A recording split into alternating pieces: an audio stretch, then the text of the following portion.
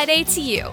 This is the Agent Survival Guide's Friday 5. My name is Sarah, and I'll be your host as we talk about the 5 things that happened this week that you should know about. Number 1, fraud, waste, and abuse is one of the trainings for agents taking the AHIP certification. But as you can imagine, even a pandemic does not slow down the possibility for these issues. If you've ever wondered what goes into modern-day FWA detection, Maria Turner from Arrett LLC wrote a great piece for Benefits Pro that was absolutely fascinating. It outlines some of the COVID-related FWA issues and how technology is able to identify fraud, waste, and abuse. And while we're sort of on the subject of AHIP, don't forget that AHIP's Medicare training site is currently under construction. That will be back up and running on Monday, April 19th at 9 a.m. Eastern Time, with a whole new look and a streamlined experience. Number 2, in wellness news, the Biden administration wants to give rehab facilities a 2.2% payment increase beginning in October 2021. CMS, in a separate rule, suggested increasing payment to inpatient psychiatric facilities by 2.3%. In addition to these 2 rules, the Biden administration recently released their budget proposals, and there are 3 healthcare areas the budget focused on. They're asking for $10.7 billion to go towards fighting the opioid epidemic, which first became a problem in the 90s and has only gotten worse over time. Language in that request specified, quote, populations with unique needs, including Native Americans, older Americans, and rural populations, end quote. So there is a sense that the administration understands that the epidemic has disproportionately affected those populations. $8.7 billion would go towards boosting our public health infrastructure, and $6.5 billion would go towards funding for research. Again, these are proposed budget amounts that were sent to Congress for the first look, so a lot of room and time here for changes to be made to what has been proposed so far. Number 3, this week, a small group of scientists had something to celebrate as they injected their first human with the vaccine they've been working on. It's not just a COVID-19 vaccine, but a vaccine that would target other known coronaviruses as well, like Zika, Ebola, and MERS. Rather than the vaccine creating a spike protein for the body to recognize and learn how to fight, the Walter Reed Army Institute of Research vaccine goes further. It gives the body a nanoparticle with 24 spike proteins and something called an adjuvant, which is an ingredient that helps boost the immune response. The idea is that when it is injected into your system, it looks like the virus, not just one spike or one part of the virus. So rather than learning to identify the spike of, say, COVID-19 in the body, it will hopefully be able to recognize other spiked protein viruses, thus providing defense against more than just COVID-19. Very exciting, and if you want to read more about the group behind that effort, we'll be linking to the Motley Fool article in our episode notes. Number 4, have you ever heard of the natural market concept? It's basically the network of family and friends that you have all around you. And according to author Bryce Sanders, your natural market is likely larger than you think it is. It's not just people you know, it can also be people who know you. So don't just stop at immediate family members. Think extended family, like in-laws, aunts, uncles. And then there are family members who live further away. That's okay, they could still be part of your market.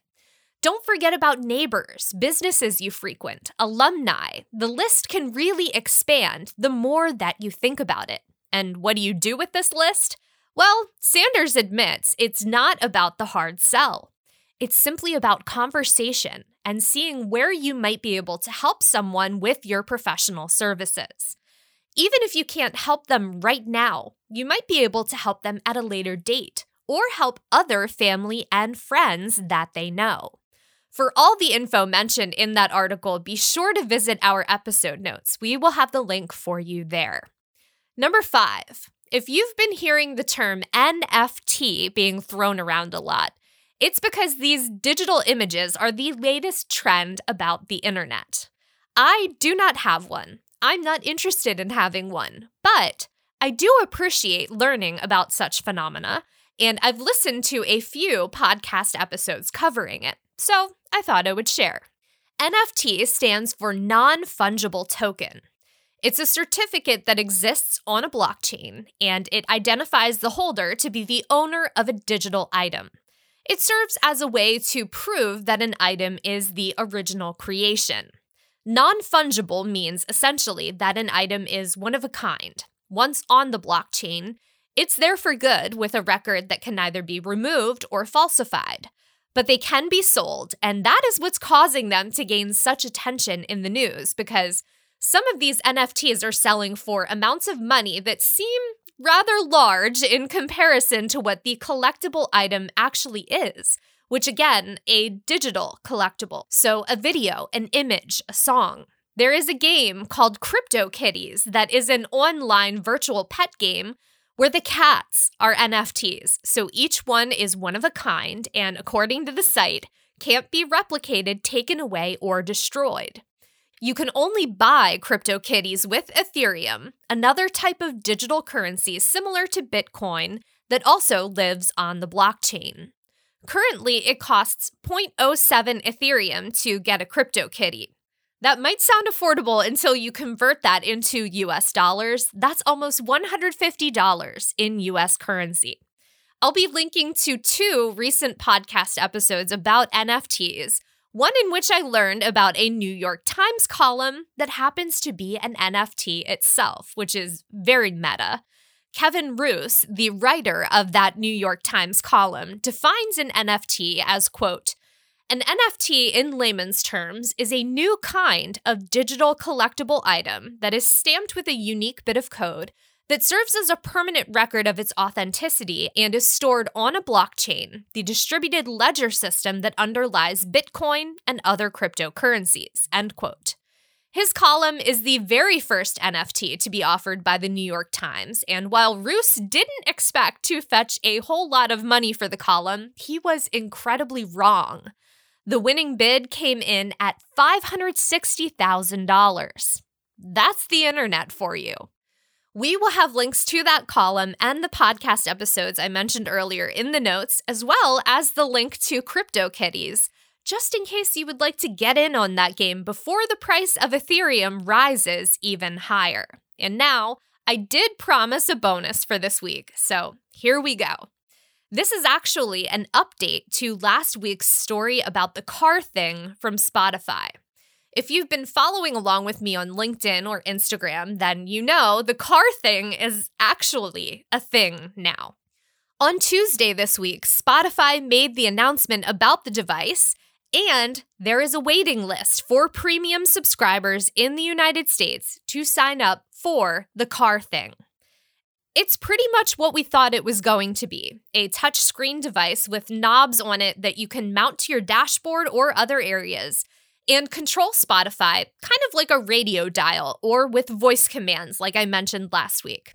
Now, I do have to say, I mentioned last week that you have to hold down the magnifying glass at the bottom to get the Hey Spotify feature to work. I actually found that you don't have to do that as long as you have given the microphone the Hey Spotify permission in the settings. My apologies for leaving that fact out. It just makes it all the more easy to use. And if you can't tell, I would really like to get my hands on one to try out. I have signed up for the wait list, but so far, I haven't heard anything. If I do, I will definitely be posting about it and talking about it here on the podcast. So hopefully, stay tuned for that. If you want to sign up for the wait list, I will have the link to do that in our episode notes. You do have to be a premium subscriber to be eligible for the device right now. Not sure if that will change in the future.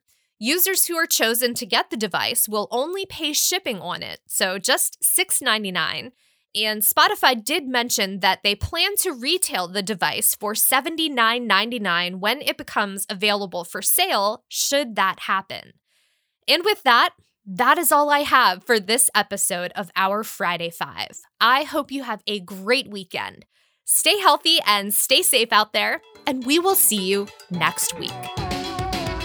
The Agent Survival Guide podcast is a production of Ritter Insurance Marketing. This episode was written and produced by me, Sarah Ruppel. Script editing by Brianna Lowe. Artwork by Nick Smith.